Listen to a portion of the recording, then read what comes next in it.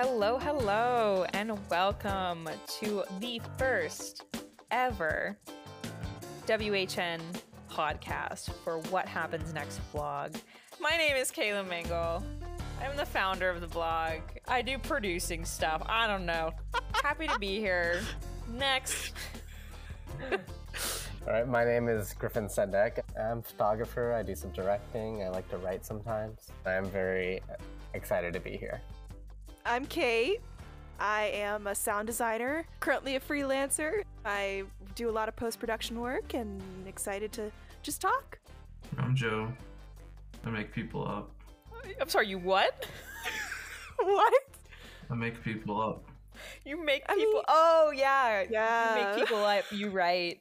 Well, aside from our extremely awkward introductions, today we're starting off with our what we're watching. You know, we've done this in written format for a couple months now. Literally every month, all we do is we just kind of talk about what each of us are watching for the time being, whether it's streaming or seen a movie recently or whatever.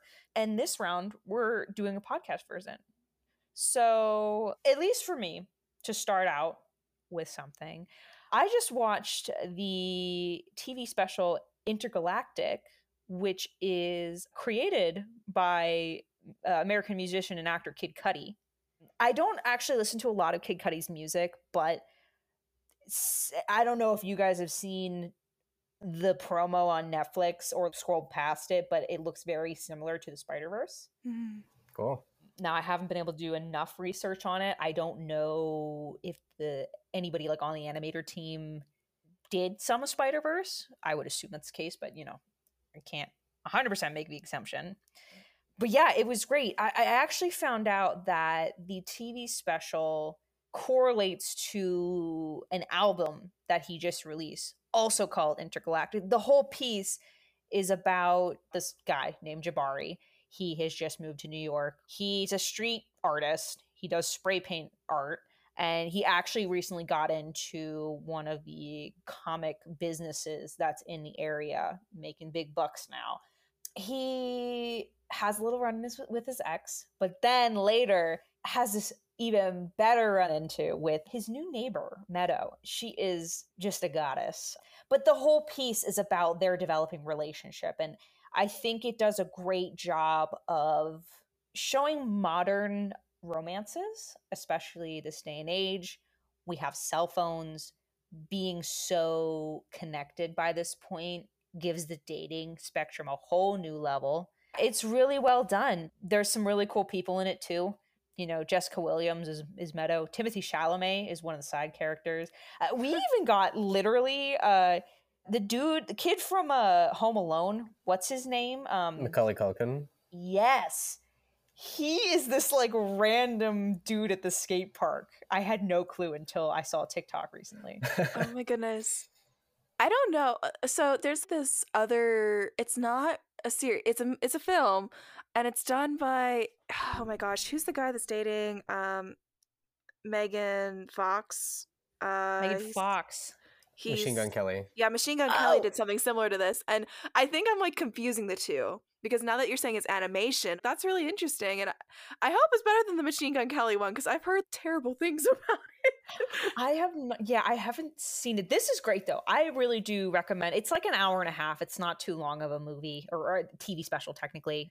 But yeah, if you guys get a chance to check it out, especially I'm such a sucker for the Spider-Verse. So excited next year for Spider-Verse 2. So of course this caught my eye, and it's even choppier than Spider-Verse, which gives it a very interesting feel for a piece. In a good way? Oh, yeah, definitely in a good way. It was a little jarring when like the first scene happened, but the mix of the music, you get some psychedelics in there going on at points, mixing the art styles. Meadow's also a photographer too, so the mix of, you know, Jabari being a street artist and a cartoonist and Meadow being a photographer is really beautiful with all the artwork. So, but yeah, that's all I've been watching. Griffin, what have you been watching?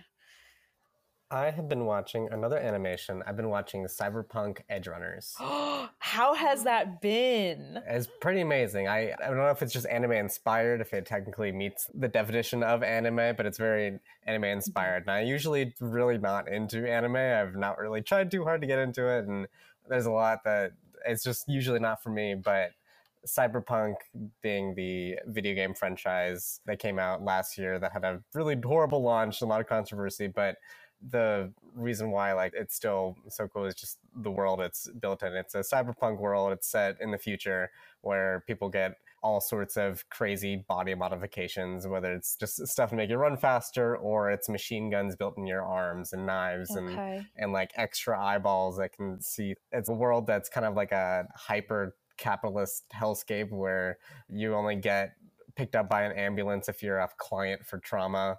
It's this world of anything is possible, but also it's horrible and sad and depressing and profusely violent. This is a very violent and bloody show. Ooh, that's my kind of show, honestly. If you're comfortable watching heads exploding, about 20 of them explode within the first like 15 minutes of this show. So it is profusely violent, but that means that the action is just so crisp and punchy and over the top. It stars this character David that is kind of after like a horrible tragedy with his family is kind of thrown into this like sort of criminal underworld gang.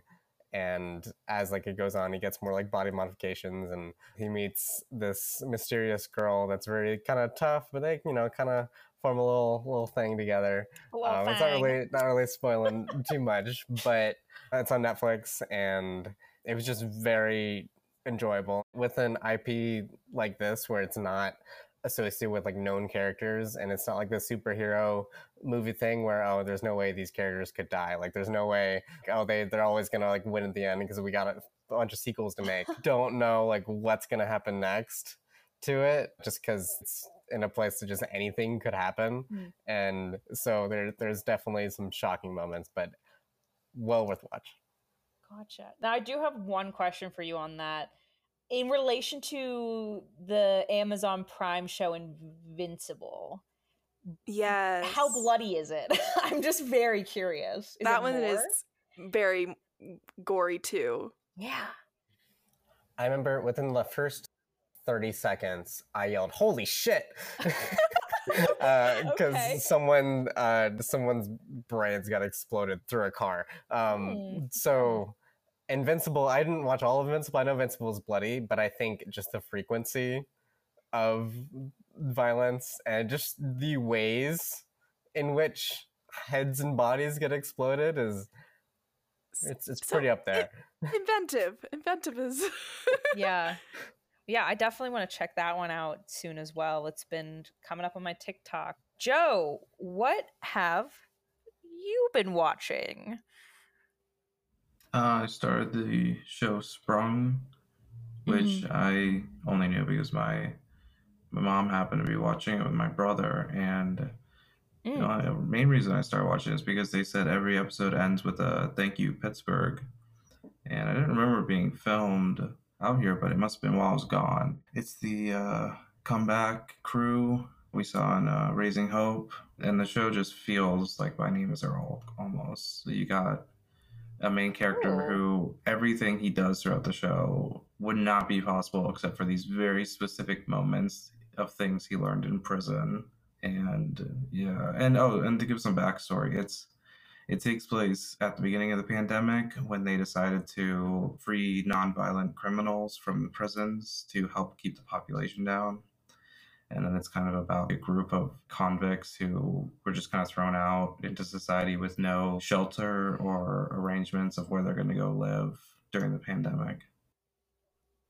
Interesting. So this is physically set in 2020, basically, the story? Yeah, 2020, 2021. Wow. Okay. Gotcha. That's so neat, because I bet that's going to be like a trend the next couple of years is pandemic stories. Oh, yes. Yeah, it's the first one I've seen that actually does it tastefully. Okay. I feel like its satire on the pandemic is going to make it more digestible later on rather than just films of things happening during the pandemic. I think, it's just, you have to find that happy medium with something like this.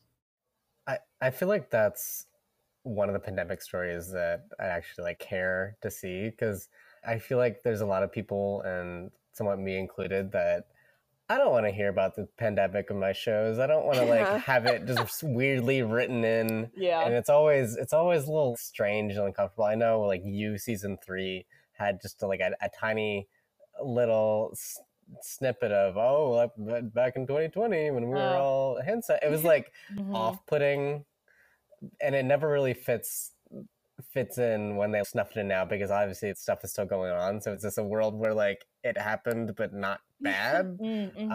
But that is not just thrown in, it's actually built into the story, and the story happens because of it. And so I think for that reason, that sounds so much more interesting.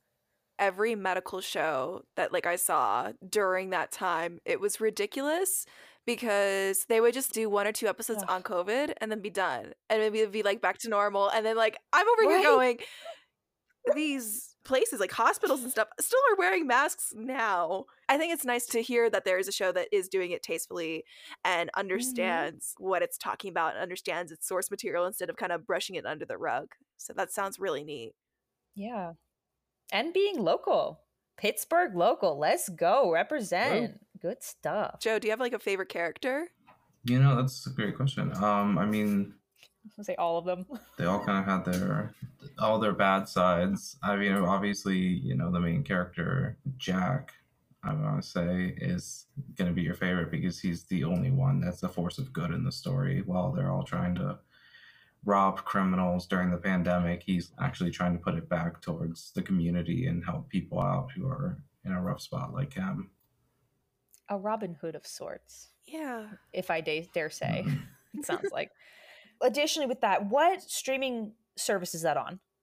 It's technically through Freevee, but I'm pretty sure Amazon bought them out, so it's on Amazon. Cool. All right. So far we've got Intergalactic, we've got Cyberpunk, and we've got Sprung. Kate, enlighten us. What you got? I'm on the other opposite end. So I've been on Apple TV recently since we decided to splurge and get a subscription specifically for Ted Lasso for my parents. And so, oh my gosh, we love it. I love watching it with them. Amazing. But this is not what I'm talking about today. I'm actually going to be talking about Dickinson, which is about Emily Dickinson. Okay. And let me tell you, it's a little different. People think of Emily Dickinson like this poet, but I didn't realize, okay, this lady, OMG, I want to be like her. I don't know. She was drinking something. I don't know, or smoking something. The adaptation that they do, you think period piece, but it's a modern style period piece. For instance, their title sequence is dubstep, basically. And and it's this weird combination of things that basically it's modern ideals and tone, but it is a period piece. So it all looks like it's from the time, but somebody's saying, oh, they're not woke. There's certain dialogue that they use that's very much not of the times.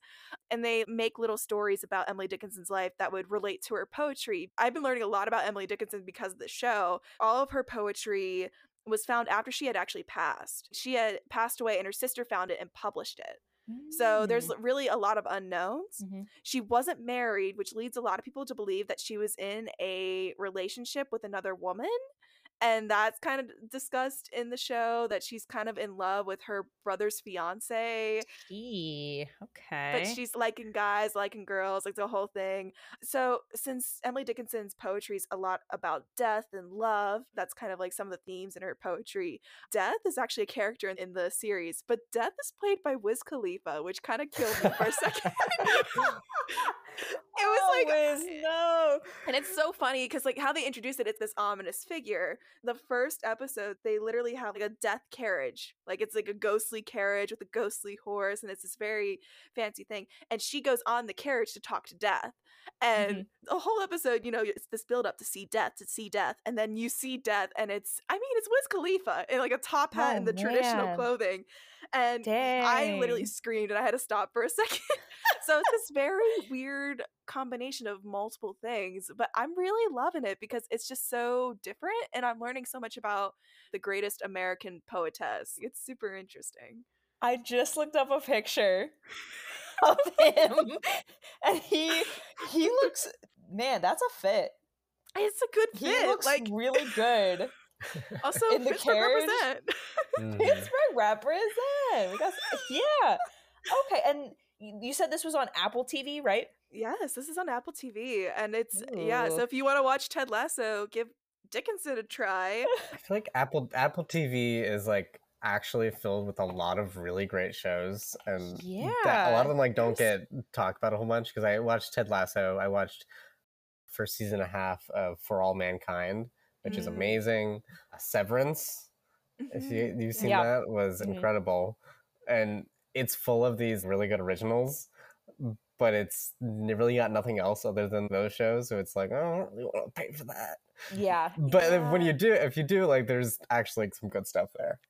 Oh yeah, and it's only like $6 a month or something, so it's not too bad. It's not bad. But if you're not really using it right now, we're using it a lot for Dickinson, Ted Lasso, and then also if you're a big theater person like I am, Come From Away, the original Broadway cast, their recordings on there. Oh. So you can actually watch Come From Away, and my family loves that show. So no, it's a weird amalgamation of things, but I mean, hey, I don't know if Dickinson's on other streaming services. I hope it kind of expands, but I know there's only 3 seasons and they decided to finish it off at 3 seasons, and I'm only at the end of season 1 right now, so I don't know what's gonna happen, but I'm liking it. Okay, nice, good stuff. Right, all right. So it sounds like we have some pretty good picks here between everything. So yeah, that's what we're watching this month, which right now, which is great. Feel free to check any of those out. We hope that you heard of something interesting that you may want to look into this week, or maybe you are also watching what we're watching and you're like, oh my god, that's crazy, we're like so twinning. I don't know, whatever your reaction was. But either way, thank you so much for listening to us. This was WHN Podcast for What Happens Next blog. This was what we're watching in October. Thank you very much, and we'll talk to you soon. Hopefully soon. We'll see. Oh, jeez. Well, good night, everybody. Good night.